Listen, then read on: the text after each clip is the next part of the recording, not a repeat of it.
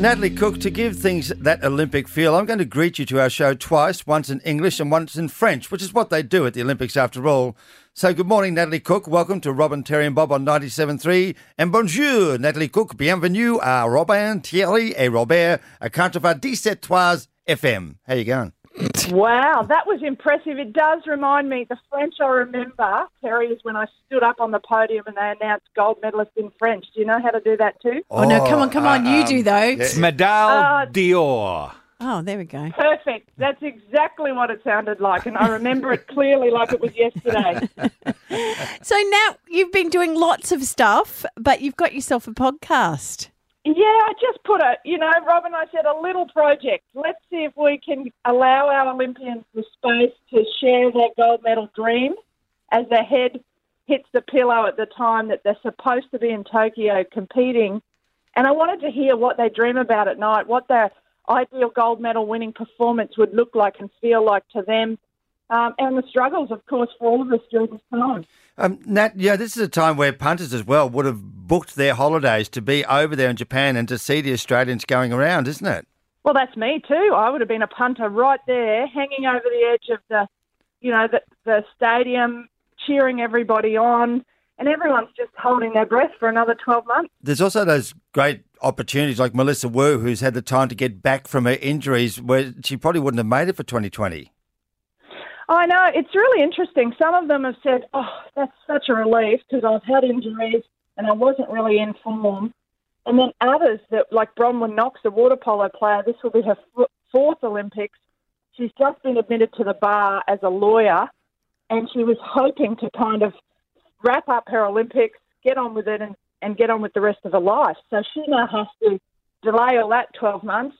Just fascinating what everyone is going through and how they see it, whereas others, I've asked some of them and they're like, it just gives me another 12 months to get better and stronger and fitter so that, seeing the silver lining, which might turn to gold for them. For fourth Olympics, Nat, that's incredible. I can't think of any woman who's done that before in Australia. Not many, Terry. Let's scratch your head. Just the one? Just the one. There might be one or two trying to line up for five this time, but it really is. We've heard from the whole community. This COVID has affected everybody, and our athletes, they've lost casual jobs, any of them that had them. They've lost sponsorship. They've lost prize money if they had that too. They are hanging on to their government grants. But it's been a really challenging time of some of them, especially in women's sport, say, well, I don't know if I can afford to go another 12 months. Our softball team, who haven't been on the Olympic roster for 2 cycles, so those girls are just, devastated. The government needs to come up with a new plan, Gold Seeker. I love it. Let me pitch that. I like We'll do it. But it's an interesting point because softball is a huge sport in Japan. There is certainly a league here in Australia and more kids are playing it. But how do these people survive?